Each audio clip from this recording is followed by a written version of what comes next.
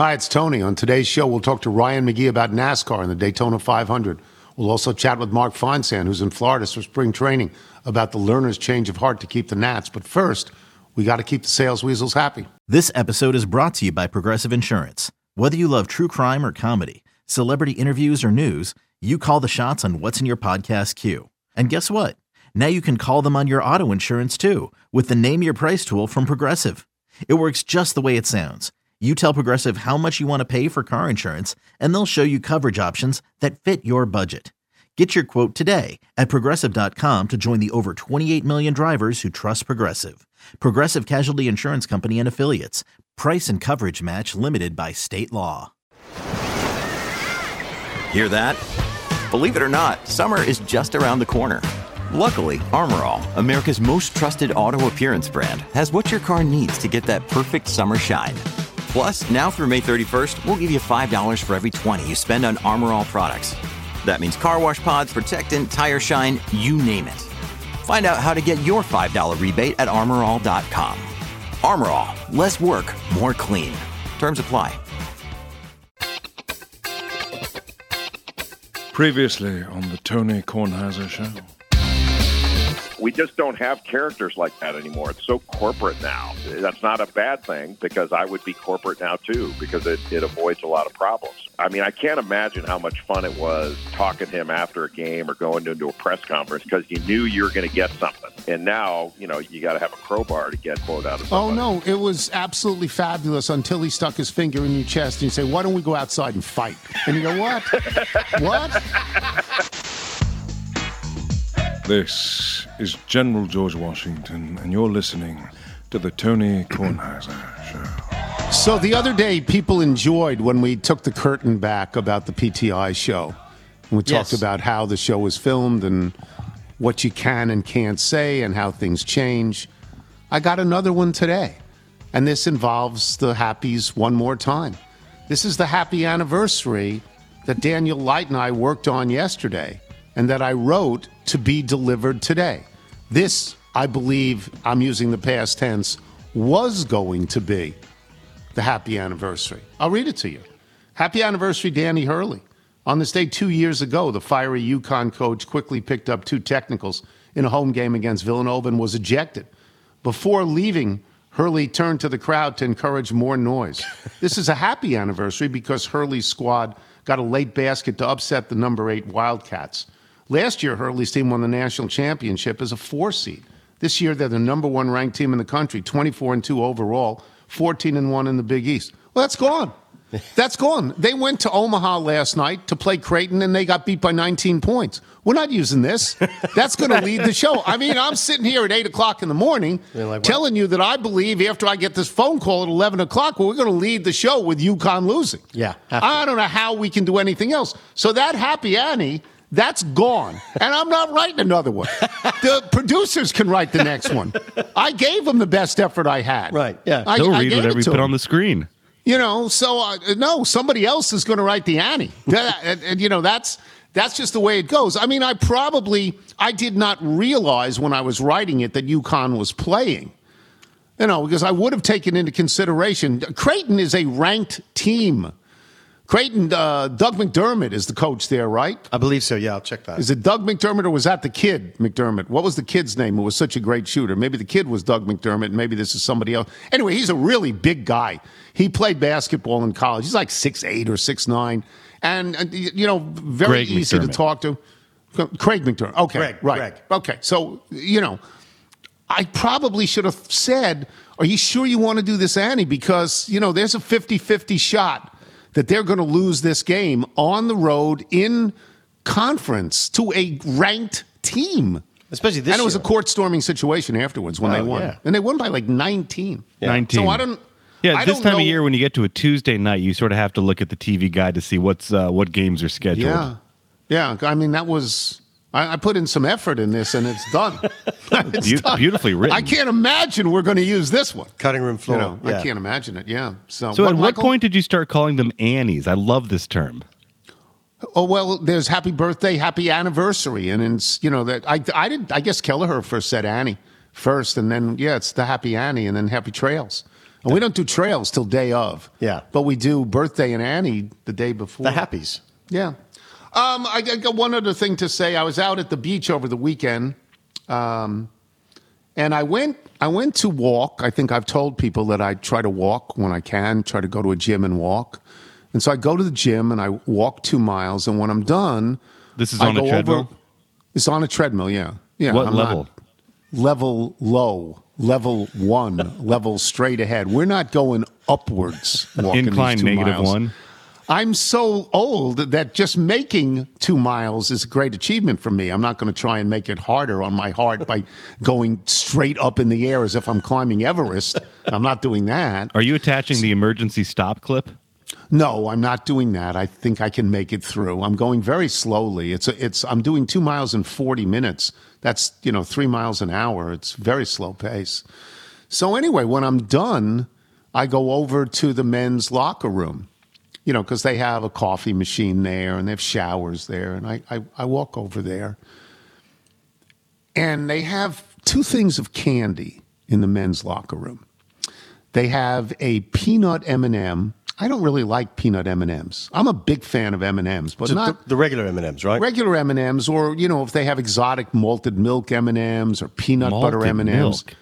Do they? It's like Whoppers. Like Whoppers, yeah. I don't know if they have those. I don't think they. But they do have peanut butter sometimes. Yeah, the peanut butter M&Ms. Yeah. Okay, so I don't put my hand into the one with the peanut M&Ms because I don't like peanut M&Ms. But they have the red Swedish fish. Uh-oh. Oh, no. And I put my hand into the red Swedish fish. And I've been doing this here and there for a while. I start eating the Swedish fish on the left side of my mouth, and suddenly my tooth falls out. Suddenly half my tooth falls out. Half my tooth. I'm sorry, I what? open my mouth, I spit out the Swedish fish, and there's half my tooth on the left-hand side of my mouth. The good half. Half my tooth. And so I don't know if this is a crown. I don't know how many teeth I have anymore that are real teeth. I don't know if this is a crown or a real tooth. And I sort of think maybe I'd had a root canal because I don't have pain. Right. There's no particular pain, and there would be pain. I rub the area with my tongue, and I can feel that half my tooth is gone. It's not on the bad. lower left. Half my tooth is gone. Now, I throw it all out. I probably should have saved the tooth. But Yeah. I was panicked. It's like remember, Michael, when I flushed the mouse. Yep. I just didn't really think clearly on this. So I threw the Swedish fish out, which I will never eat again. Swedish fish. Those days are gone. Yeah, just wait till you're tempted next time you go back to the beach. I'm not going to eat Swedish fish. I recommend you try the peanut M&Ms. They're great. Yeah, well, I'm afraid of everything in there now. So now my tooth falls out. So I go outside. Now, I know for a fact that there's a dentist there who I've played with in golf named Ryan Barnhart. A very nice guy. Very nice guy. And I get his phone number, and I call him up. This is a Saturday. I should underscore this. This is a Saturday. I call up Ryan. I get his phone number. I explain what happened, and he said, my daughter is in a swim meet now. She's in a swim meet. So would it be okay if I called you back after 12 noon and we could work on this? I said, Ryan, I'm standing here begging. You can call me back in 3 days. It's okay. Thank you so very much. Sure. And at about 12:30, his daughter did well in the meet. At about 12:30, he called up and he took me into the office. No kidding. And he put a temporary on it. Do you know how nice this is? Now, and Michael and I have talked about this. People that go in, dentistry, medicine, nursing, these are the healing arts, teaching. Yeah. This is why people sign up for this, because they actually want to help. It's in their genetic makeup that they want to help.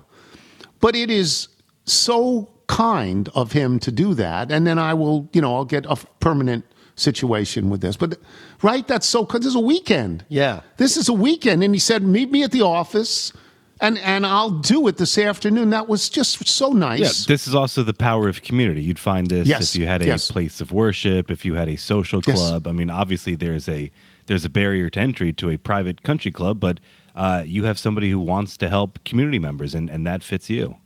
Yeah, it was really nice. And when you need Surprised he just wasn't waiting outside the grill room, pointing towards the Swedish Fish. Injury call. That.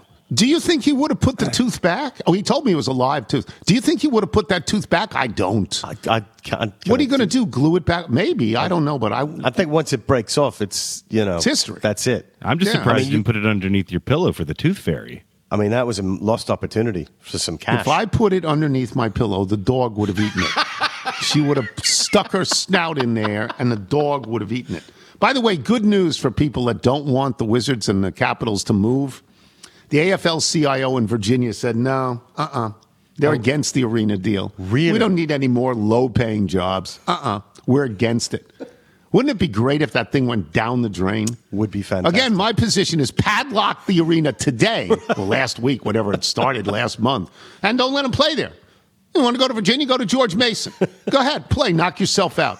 Well, you can't play here. I think Louise Lucas was on Twitter, just skewering it all. She doesn't want it. She does not want it. But she's also a politician, and she'll make a deal. And within the politics, that makes sense, because you're trying to make a deal. But you'd think you would try and get the support of the unions who would be in charge of, I don't know, the building and running of these structures. That's right. Yeah. The AFL-CIO is not some minor league union. No, it's not. It's not. No. Yeah. Anyway, all right. When we come back, we're going to go crazy. We're going to do NASCAR. Ryan McGee is going to join us. I'm Tony Kornheiser. Another day is here, and you're ready for it. What to wear? Check. Breakfast, lunch, and dinner? Check. Planning for what's next and how to save for it? That's where Bank of America can help.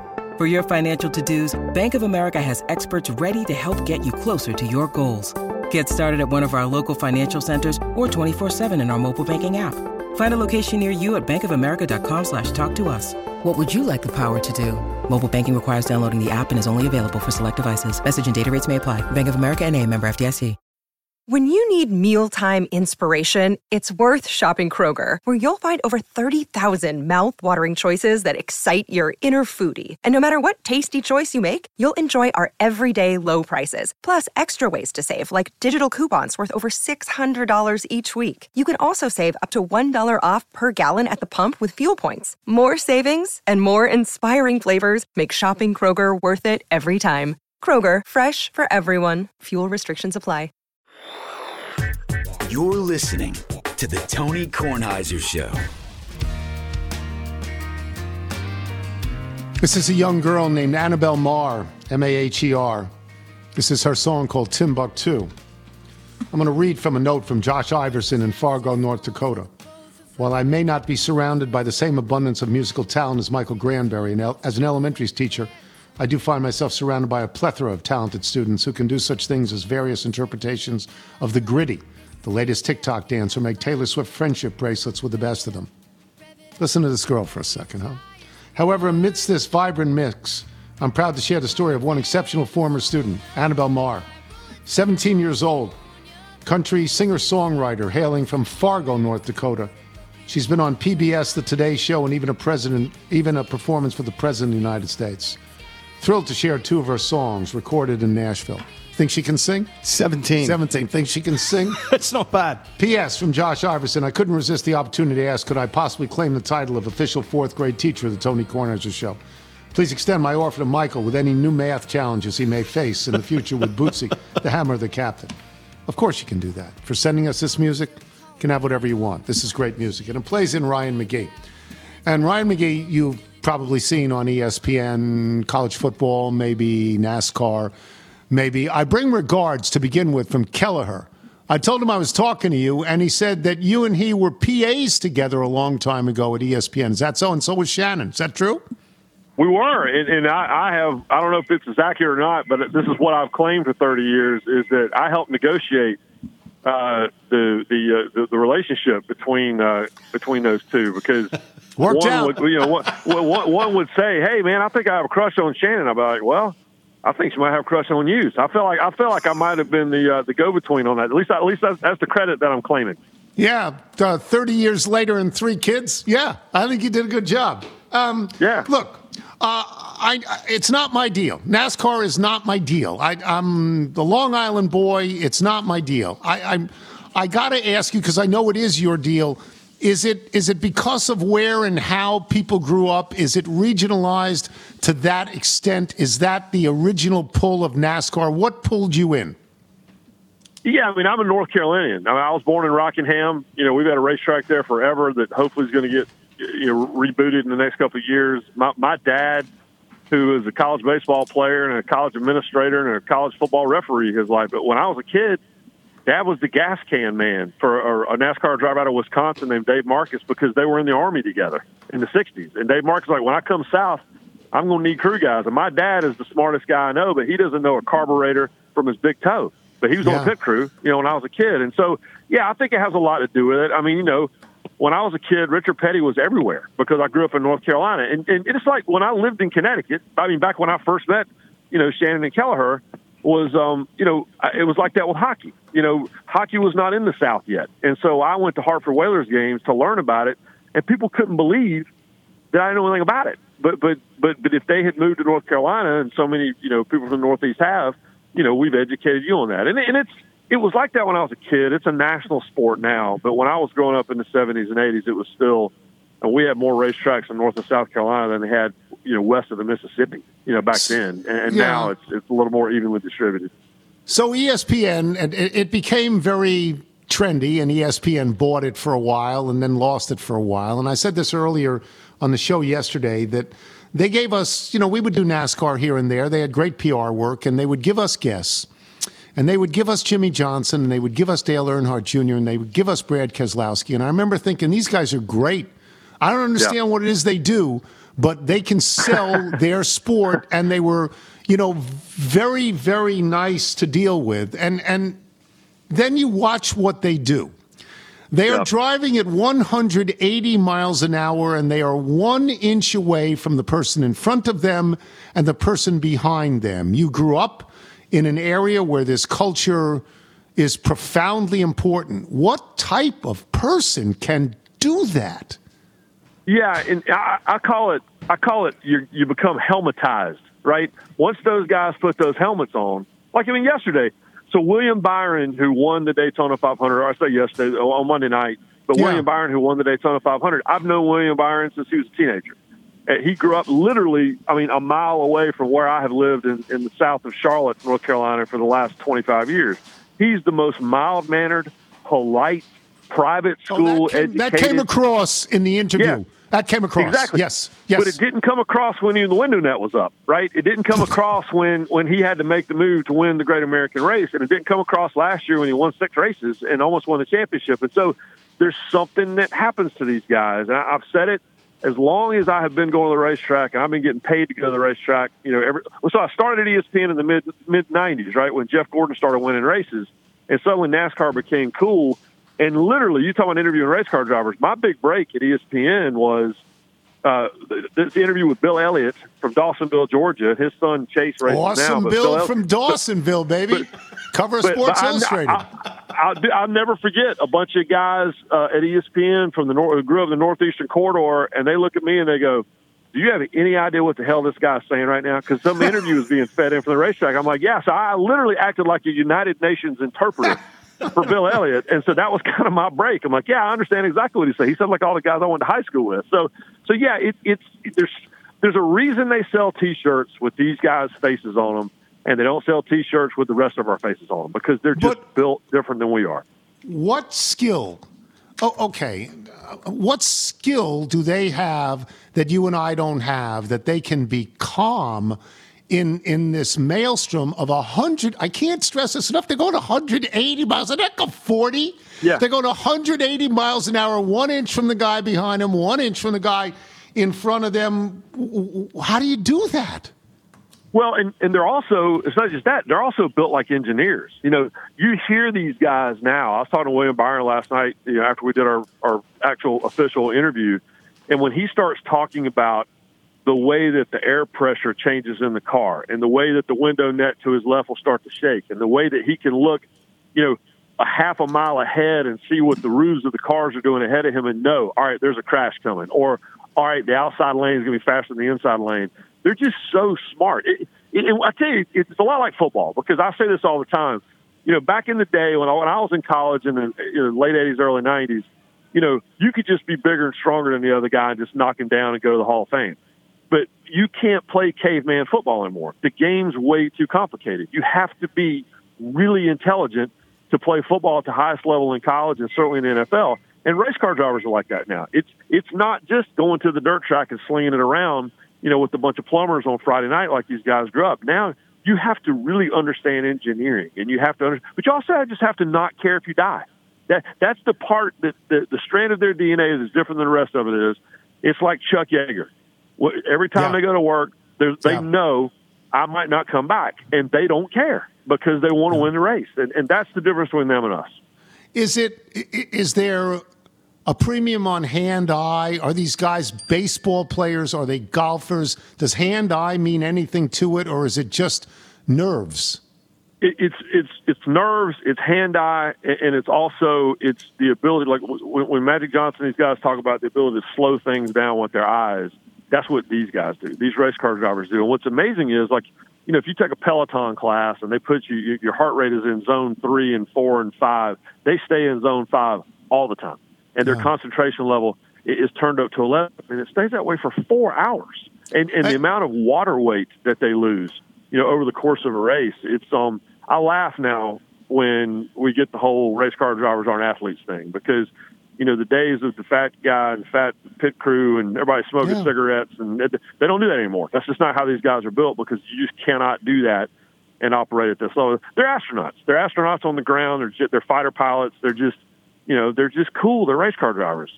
I've got to say this, and this is what brought me into this discussion this morning. I watch the Daytona 500. I try to watch the end of it every year because I understand its import. It's not for me, okay, but I want to know who's going to win. I want to see it. And I watched the last, 40 laps. Yeah. There were 2 different large wrecks in the last 40 laps. The technology, the cameras. Yeah. I'm going to give Fox all the credit in the world. Maybe everybody does this and I don't know it.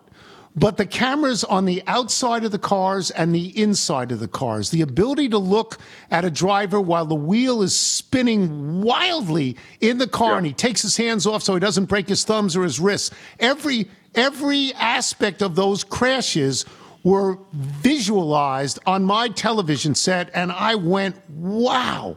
Do you feel the same way about that?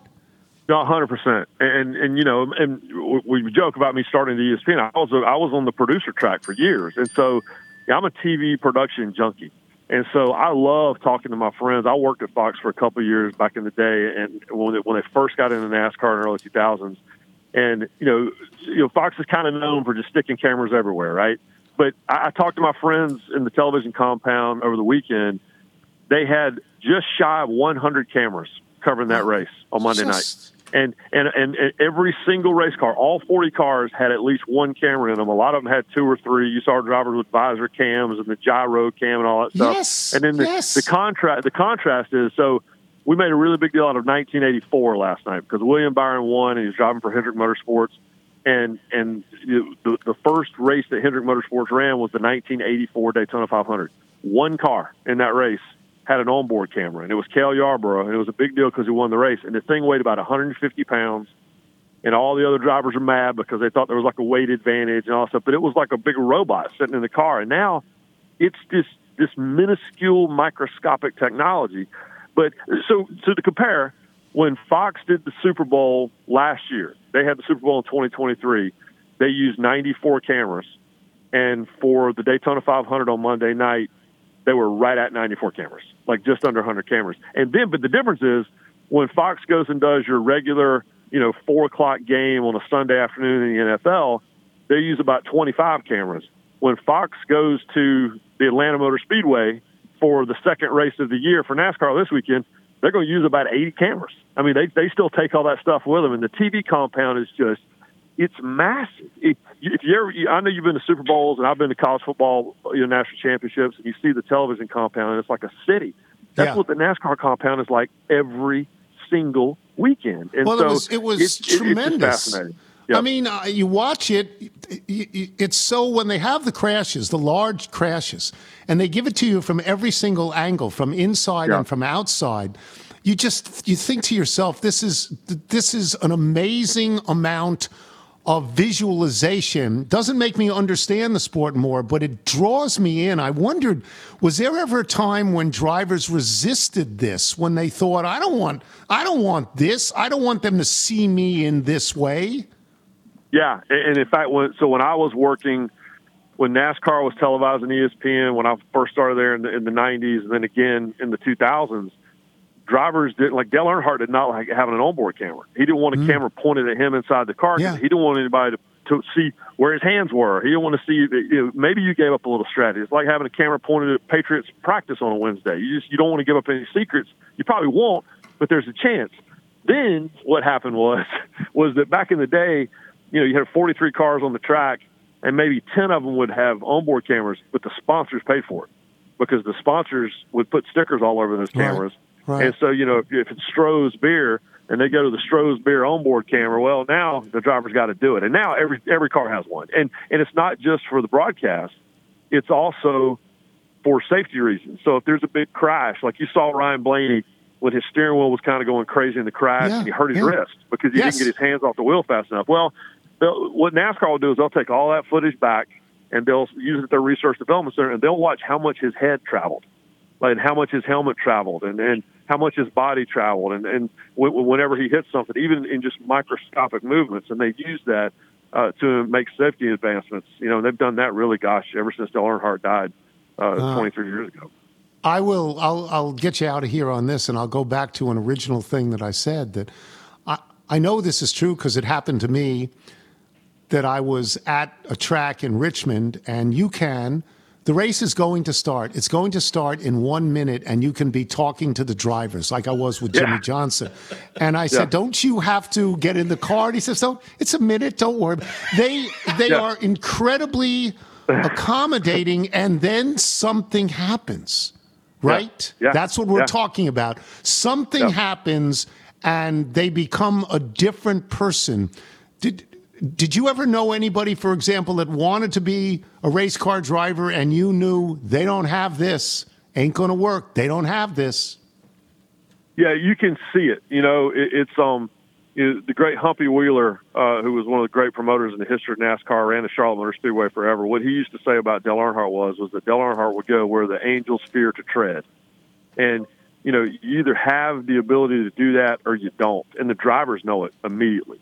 Like the drivers will know it. Kevin Harvick, who's now retired and that was his first, the Daytona 500 was his first race in the booth as an analyst for Fox. And Harvick used to tell me all the time that when rookies would come in, he would know immediately by following them on the track in practice, this guy might have been good where he came from, but he's scared. And again, it's like baseball. How many baseball players do we see that get to a point and they just can't hit the fastball and it gets in their head and they're done? And with a race car driver, again, it's like fighter pilots. You have a bad crash, you have an incident, and it scares you to death, and you're done. And it is. I go back all the time. The Thunderbirds blasted our ears off at the Daytona 500 on Monday afternoon, and I go back to those guys all the time because there's a reason that fighter pilots and race car drivers are really good friends because their brains work the same. Which is not the way it's not the way my brain works, Tony. I don't know how yours does, but I feel like you and I'd be really good to watch race cars, but nobody wants me to drive one. Yeah, my brain is so old I can't compute anymore. It's a pleasure to have you on. Pleasure to have you on, Ryan. Thank you so much. Thank you. I appreciate it. Thanks, Tony. All right, we'll be back with Mark Feinsand. We're going to talk about baseball. I'm Tony Kornheiser. Hey, it's Kaylee Cuoco for Priceline. Ready to go to your happy place for a happy price? Well, why didn't you say so? Just download the Priceline app right now and save up to 60% on hotels. So whether it's Cousin Kevin's Kazoo Concert in Kansas City, go Kevin, or Becky's Bachelorette Bash in Bermuda, you never have to miss a trip ever again. So download the Priceline app today. Your savings are waiting. Go to your happy place for a happy price. Go to your happy price, Priceline. Check out our new NBA show, Beyond the Arc, part of the CBS Sports Podcast Network, where you can find me, John Gonzalez, NBA insider Bill Ryder, and Ashley Nicole Moss 5 days a week talking all things NBA. Whether you're looking for insightful discussions, upbeat commentary, breaking news, interviews, or coverage of all the biggest stories in the NBA, our new show is the place to be 5 days a week. Download and follow Beyond the Arc on Apple Podcasts, Spotify, and wherever you get your favorite podcasts. This is the Tony Kornheiser Show.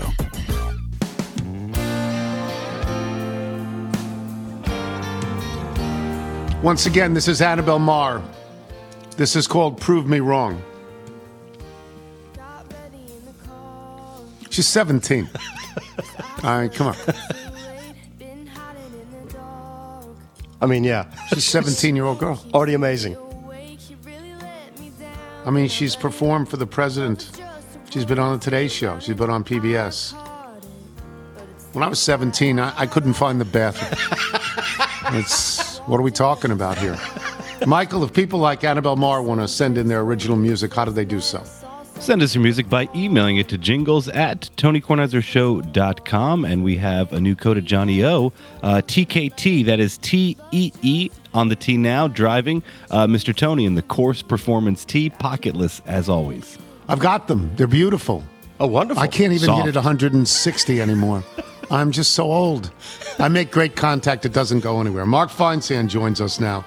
There's a million things to talk about, really. I mean, from a local point of view, from my personal point of view, I would like to start with the Nats, who are apparently off the market, though you never really know. Right, Mark? If someone comes in for $2.3 billion and it's more than they thought, they could sell the team tonight, right? Yeah, they certainly could. Did you say she's 17? 17. 17, Are 15. My kids are 15 and 18. I got to find out what the hell they're doing. Yeah, they're not doing that. They're not sitting there and composing music. Sure. Right, yeah. Yeah, look, I mean, a year ago we heard the Orioles are not on the market anymore, and then a year later they're being sold. So, things are off the market until you get the right offer, and then you have to reconsider. My hunch is that the Nationals weren't getting the types of offers that they had expected. We saw this happen with the Angels last year when Artie Moreno put them up for sale and was exploring potential sales, and then when the offers weren't coming in the way that he had hoped, all of a sudden they were no longer for sale. So, yeah, if somebody comes in and says, well, Steve Cohen paid $2.4 billion for the Mets, we'll give you $2.4 billion for the Nationals, my hunch is that there would be some reconsidering at that point. But for right now, anyway, it looks like the Lerners are planning on holding on to the team. If you're going to hold on to the team without the intention of selling, I don't think you can hold on to the team like in the last 2 years where your payroll went from the top 7 or 8 to probably very close to last, because most of your money is tied up in Steven Strasburg. It's dead money at this point, and they're not going after free agents and they're not making long-term deals. You're going to have to put money in. I mean, they've been good owners in the past. Do you think they recognize that? I do. I think when owners decide to put a team up for sale, very rarely do they then go out and get aggressive on the free agent market or the trade market and try to go all in if they know that this is something they're trying to get rid of. So the fact that they're now going to hold on to the team and the fact that this is a team that has had success and they won a World Series, 5 years ago, even though it probably feels a lot longer than that. I would expect that given the young core of prospects they have, that they're expecting to be good. And obviously they won't all be good because they never are. But if let's say of their top 6 guys that are getting the most press, let's say 3 or 4 of them end up being really good major league players, that's a great core to start with. And you have to supplement that. We saw that with the Astros. We saw that with the Cubs. Those two teams after their tankathons had these great young core of players. But it took the Cubs going out and signing John Lester to try to put it together with the pitching staff. It took the Astros going and trading for Justin Verlander, to make it all come together. So, I think if the young core starts to develop and there is the promise of a team that is building towards something, at that point you'd have to think that the Lerners will go out and supplement them with some big free agent signings or acquisitions, via the trade market. Yeah, they've done it before. They did it with, when they went to the Phillies, right? And they got Jason Worth. I mean, that was a big signing. When they signed Max Scherzer, that was a big... These are very, very large signings, both of which worked out tremendously well. I'll get off this topic, and it's possible you can't really answer this question because you're not in the Washington, D.C. area. But in the Washington, D.C. area, Ted Leonsis has committed an act of villainy by attempting and announcing that he will move the Capitals and the Wizards to Virginia. It's my opinion that's an act of villainy. Do you think it's possible that the Lerners or someone in baseball went to the Lerners and said, we understand he's bidding for your team, but he could move your team to Virginia. You may want to not deal with him. Am I wildly off base here? I don't think you're off base. It's possible. I think it has more to do with the offers that were there. I know it's been reported that Leontis had offered, I think, $2 billion for the team, and the Nationals were looking more for that 2.4 that the Mets got. And look, $2 billion is nothing to sneeze at, but 2.4 is still a lot more money than that. So, had the offer come in at 2.4, I'm not sure that MLB or anybody else could have talked them out of taking that kind of an offer. But yeah, certainly it's possible. And, I wouldn't discount. I know I usually deflect any questions you have for me about the TV situation because I'm just not as well educated on it as people down in the area. But it's also possible that, the developments in Baltimore maybe are giving the Nationals some hope that their TV situation will be settled at some point here soon. And maybe that's a big factor for them as well. Maybe that makes sense. All right, let me get to Mike Trout. We did this on PTI yesterday.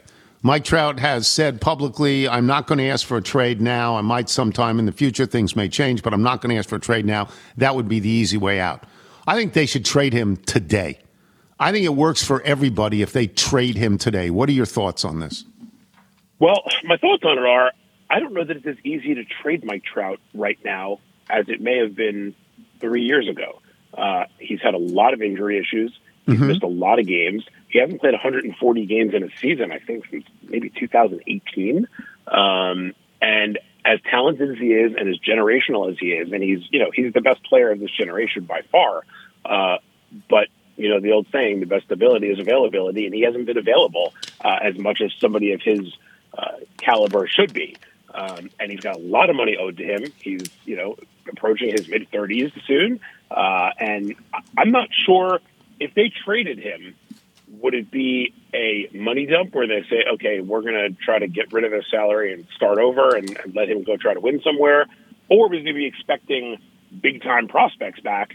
I'm not sure if teams are going to give up 2 or 3 of the top 100 prospects and take on that money for a guy who has not shown the ability to stay on the field that much. So it's a tricky situation to try to unload Mike Trout, as great as he is, and he's great with that contract. So, he's not asking for a trade right now until he does. Yeah, he will. No, we all know that he will. And one of the things he might ask for a trade for is to get away from Anthony Rendon, who actually said, as you well know, baseball has never been the top priority in my life. It's how I make a living. That's why I do it. It's an unimaginable quote to me. Mark, it's unimaginable. It is, except if you've ever been around Anthony Rendon and talked to him, this is who he is, and he's never tried to hide it. He knows he's really good at baseball, but it's not the passion that it is for some other guys. Max Scherzer comes to mind, obviously, a guy who is as passionate about his craft and the game as anything.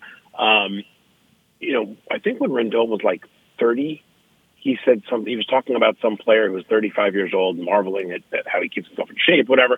Somebody said, "What do you think you're going to be doing at 35?" And he said, "Hopefully not playing baseball." And then he went out and signed a 7-year contract at 31. So, I wonder why people are necessarily shocked to hear him say that. Look, when somebody says, "Is baseball your priority?" and he says, "Faith and family are my priorities," sorry about that. I would assume that almost any player would put certainly family and in a lot of cases faith ahead of baseball, because those are the sort of things that keep their life grounded and keep them focused on what they do. But baseball would be a very close third in a lot of those situations. I'm not sure it is for Rendon. If Anthony Rendon had been going out there the last couple of 3 years in Anaheim and playing 150 games and hitting 35 home runs with 120 RBIs, and he said the same thing, everybody probably would have laughed it off a little bit. But the fact that he is constantly injured, he's hurt all the time, has not come close to living up to the contract that he signed. Then all of a sudden, people start questioning, "Oh, well, what about his dedication to the game?" And but again, I think anybody who's been around Rendon, especially down in Washington when he was coming up, couldn't have been surprised hearing these comments. Rafael Devers today, I watched this on TV this morning already. Now, he just says basically, and very matter-of-factly, come on now, the Red Sox have to help us out. I mean, everybody knows what we need. We got to go get what we need. What are we talking about here? What do you make of that? Well, I think he's one of the first guys to say it publicly, but I know that privately there have been a bunch of players in Fort Myers who have sort of been poking around and talking to reporters and talking to other people at the camp and saying, what are we doing here? You know, little Brian Arakpo. And it's come on, man. I don't really know. What have we been doing out here? What are we even doing out here?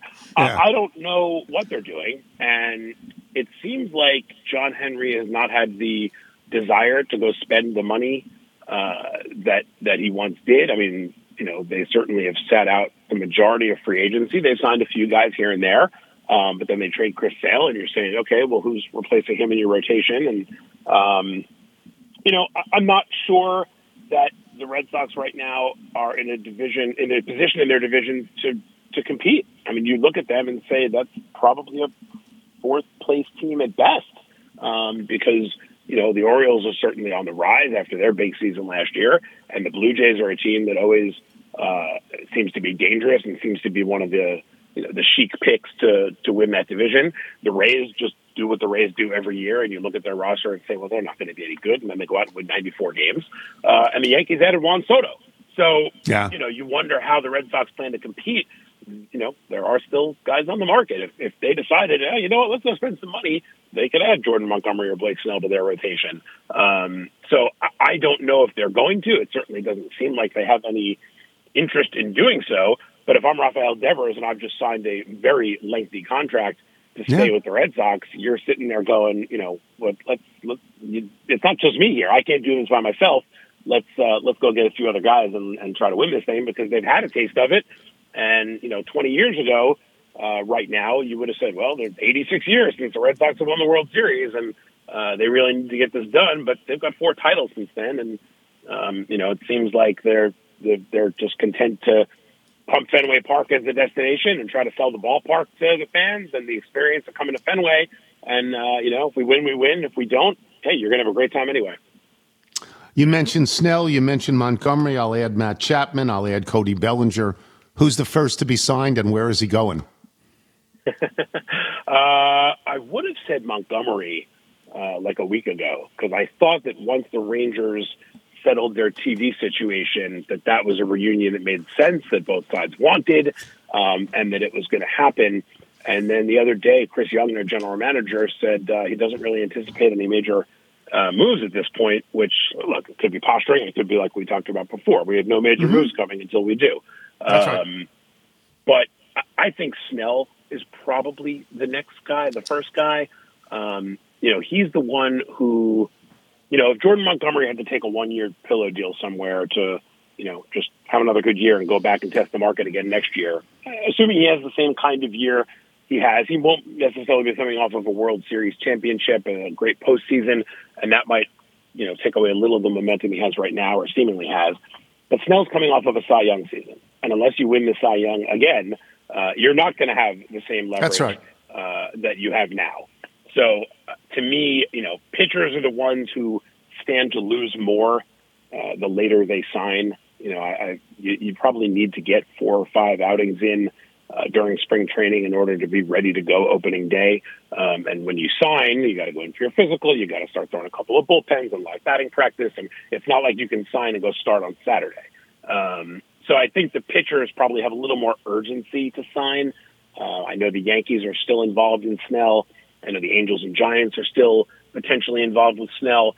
It would not surprise me if, maybe a week from now, or maybe even by the end of the weekend, we have some resolution on the Snell situation.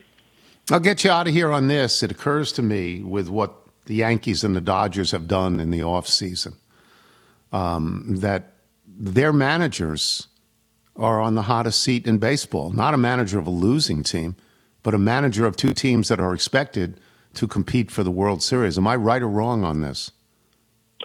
You're right. I think, when you look, the Yankees manager, I feel like, is on the hot seat every year. And, they missed the playoffs last year. They kept Aaron Boone. They like Aaron Boone. He's done a really good job there since he took over in 2018. He's won 100 games a few times, and I think the players like him. Aaron Judge likes him, which is probably the most important thing for Aaron Boone, because Aaron Judge is, essentially a part owner of the team now. So yeah. I think there's definitely heat on them. Look, when you have a manager of a bad team, there's no expectations. And if you're a bad team and you're bad, everybody's going to say we were supposed to be bad. So how do you blame the manager for that? You sort of looked at the Orioles when they were going through their rebuild, and they hired Brandon Hyde, and everybody said, well, great, he'll be the guy to, handle all the losing and help some of these young kids get to the big leagues and whatever. And then when they're ready to win, they'll get rid of him and they'll get a big manager. Well, Brandon Hyde survived and obviously had a great year and won Manager of the Year last year. So I think there's always less pressure on the teams without the expectations. But when you're Dave Roberts and your team's gone out and signed Shohei Ohtani and Yamamoto and traded for Tyler Glasnow, there's one expectation this year, and that's you're going to win the World Series. And if they don't, they're not going to get rid of Ohtani and Yamamoto and Glasnow or Mookie Betts or Freddie Freeman or any of the other superstars they have there. The change you're going to make is in the manager's office. So, Dave Roberts, for a guy who won the World Series just 4 years ago, probably has as much pressure on him as anybody in the game this year to go out there and at the very least get to the World Series, if not win it. It's so interesting to me that in baseball, and maybe this happens in other sports as well, but at the beginning of last year, if you said that Arizona and Texas were going to be in the World Series, you could have gotten 5,000 to 1 on that. I mean, it's just that the really established teams, that the teams that won over 100 games, they didn't post in the playoff. They didn't at all, right? That was amazing. When you look back at baseball, that those two teams went that far. Is that not? Am I overstating that? I don't think so. Not at all. And I think when you look at the National League this year, if you could have somebody give you, okay, you can have an Atlanta, Los Angeles, NLCS, or you can have the rest of the field. You would take the Atlanta, LA, NLCS, because those two teams appear to be so much better than everybody else in the league. And there are other good teams, but those two teams stand out as being head and shoulders. And yet, I have a feeling we'll be sitting here talking in mid-October, and you'll be asking me, how did fill in the blank, Atlanta or Los Angeles, how did that team not get out of the wild card series or the division series? Because that's how it works in baseball. I was in Bradenton yesterday at Pirates camp. Now, this is a team that nobody is expecting to win more than, if you have a good year there, you're looking at 75 to 80 wins. I think they won 76 games last year, and it was, there was some momentum there. And I was talking to David Bednar, who's their all-star closer, and I said, do you guys look around the league and think to yourself, like, why not us? He said, oh, that's the expectation here. We're looking at getting the playoffs. And I was talking to somebody later, and I said, is that delusional on their part to think that? And they said exactly what you just said.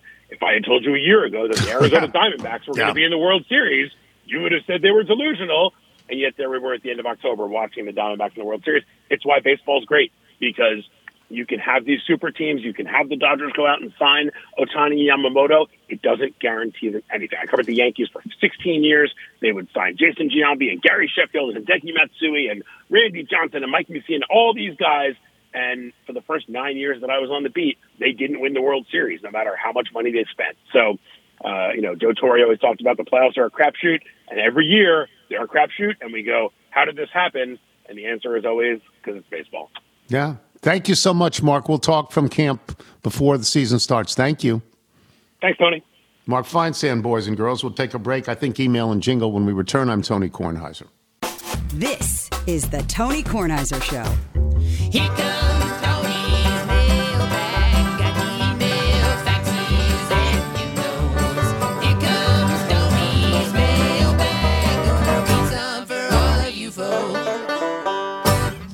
Eric DeLong and my favorite name group, the Slappy Boys. The Slappy Boys. Want to do the Bethesda Bagel laugh? Yes, and every time I hear the banjo, I smile. I love the banjo. I think of Steve Martin, who plays it brilliantly. Yes, he does. Yeah. Bethesda Bagels, we love them. You will as well. Just go to BethesdaBagels.com for the location in the D.C. area nearest you. Then pop it in, my friend, and you will be thrilled. That'll do it for us today. Before we get to the mailbag, let me just say, dear sir and madam, will you read my book? It took me years to write. Will you take a look? It's based on a novel by a man named Lear, and I need a job, and I want to be a paperback writer. Those are the Beatles. I love that song. I love the lyrics of that song. 1,000 pages, give or take a few. I'll be writing more in a week or two. If you must return it, you can send it here. Oh, God, I love that song. Thanks to our guests, Ryan McGee, Mark Feinsand. Thanks to our sponsors today. Remember, you can listen to us on Apple Podcasts, Spotify, Google Play, and Odyssey. If you get the show through Apple, please leave us a review. From Brett Hobbs in Linton, Indiana. The reason I listen to your podcast is every so often you combine something in my past with a story from today. You described the crash event in the NASCAR race with the phrase, the wheel spun around like The Exorcist. Only a wordsmith master could create a mashup of a 70s horror film with the horrors of racing. I'm sure one day you will use pea soup projectile in another sports-related way. I don't know how many others caught that reference, but you sure made me laugh out loud. By the way, I saw that film once and I will never see it again. No one will, as I still have many scenes from that film etched in my brain. Everyone does. Yeah. You can't go back on Watch that one. once. That's it. Kyle Steele, St. Catharines, Ontario.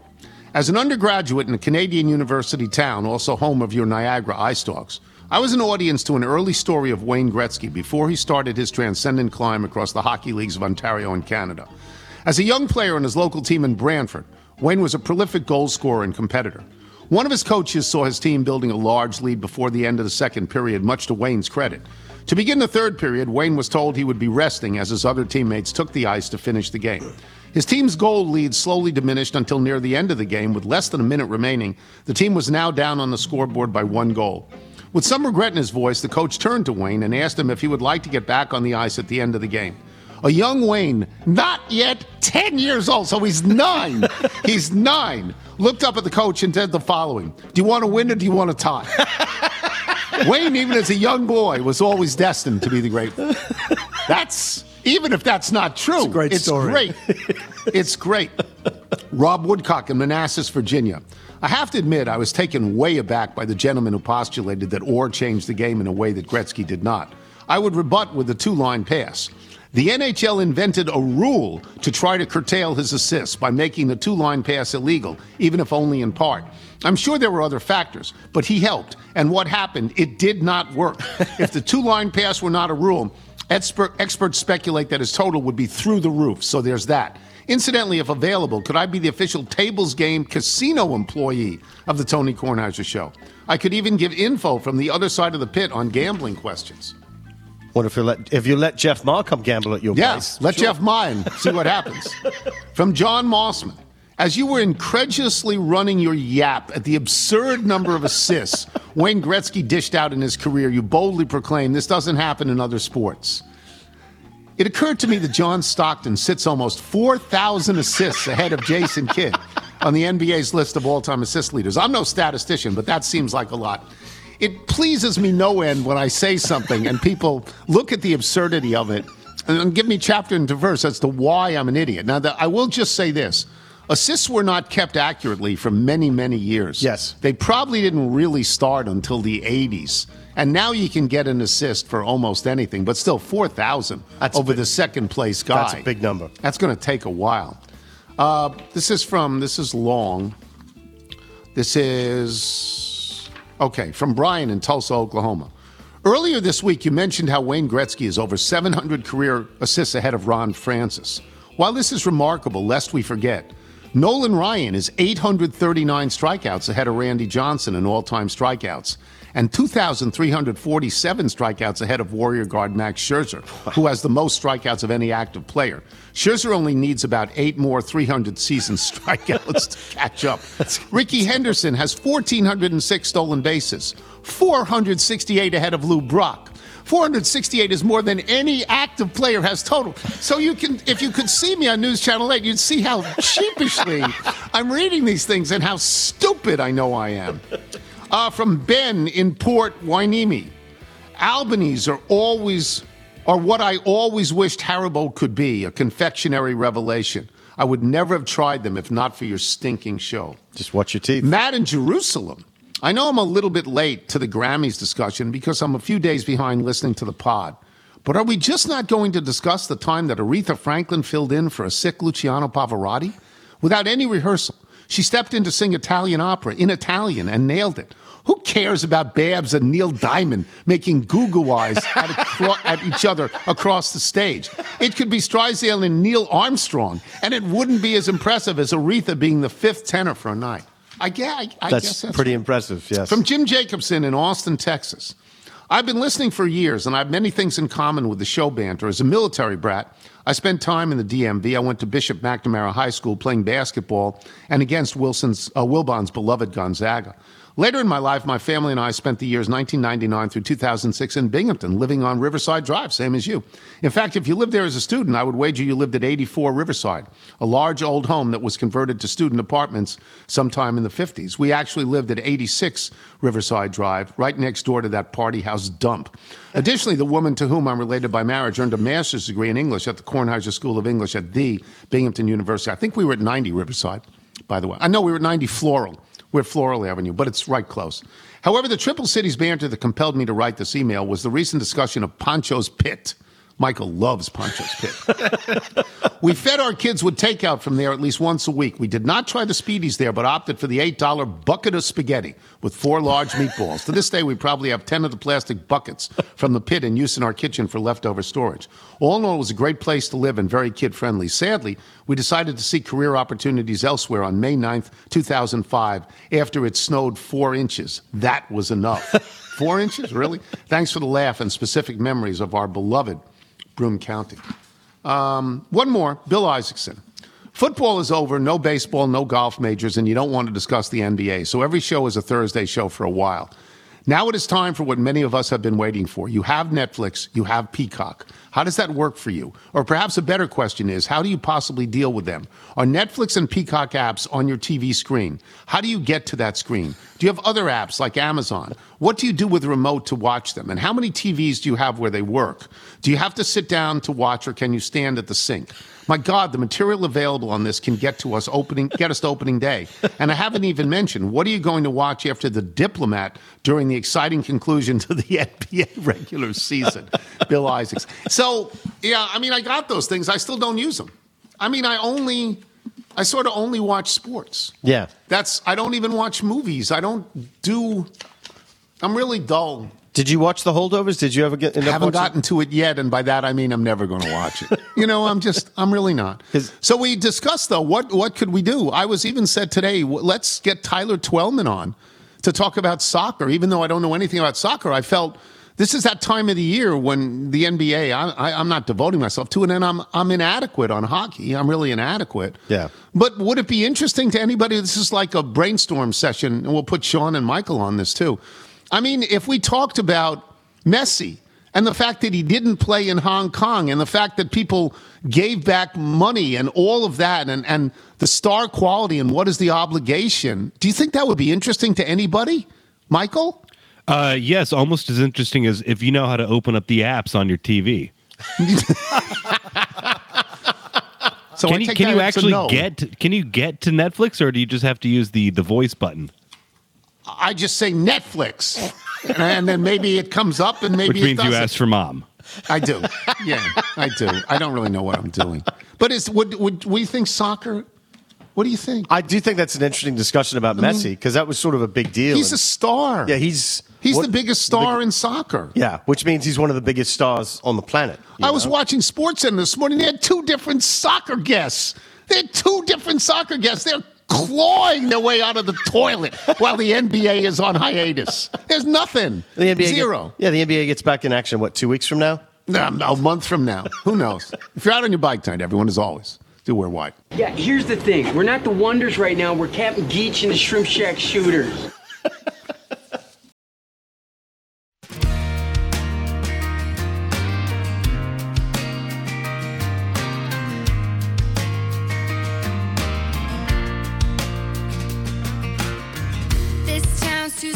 For the both of us, I can hear your friends talking. I've had enough.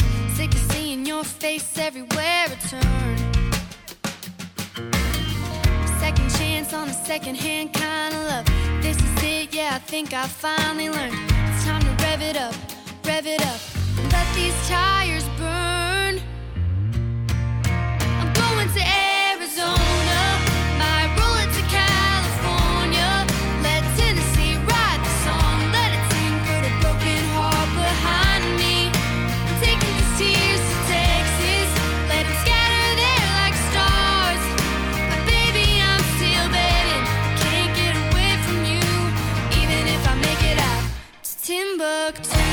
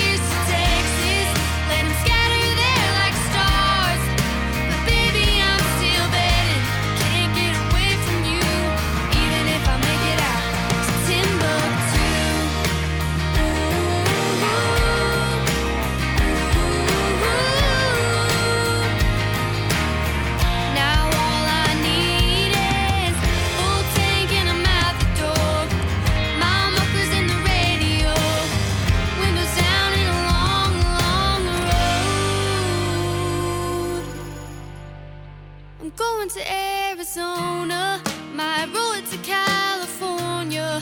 Let Tennessee write the song, let it sing, put a broken heart behind me.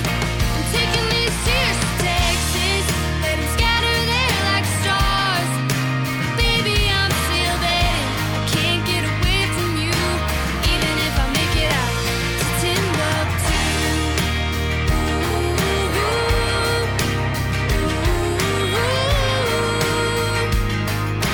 Even if I make it out to Timbuktu.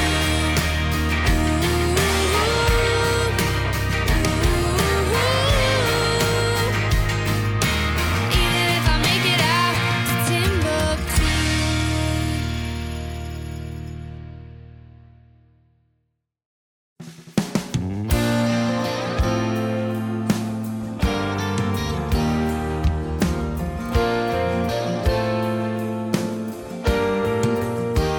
Got ready in the car, 'cause I slept in too late. Been hiding in the dark, 'cause wanting more keeps me awake. He really let me down and I let him. Love was just a word he threw around and I caught it, but it slipped right out our hands. Walked in the restaurant, the same place where we first met. I saw something from afar, a face I don't wanna forget. He held the door and I let him. If love's just a road, then why is it chasing me? Should I just let it be? Or should I listen and give it a try? I've had enough of just getting by and holding on to his pretty lies. Am I crazy? Is this hazy? I might need a better way to see the view, 'cause right now all I can see is you. I've already been through this, he's already gone. I thought love was ignorance, but I'm not be ready to let you prove me wrong. I'm not easily convinced, 'cause it always starts this way. A honeymoon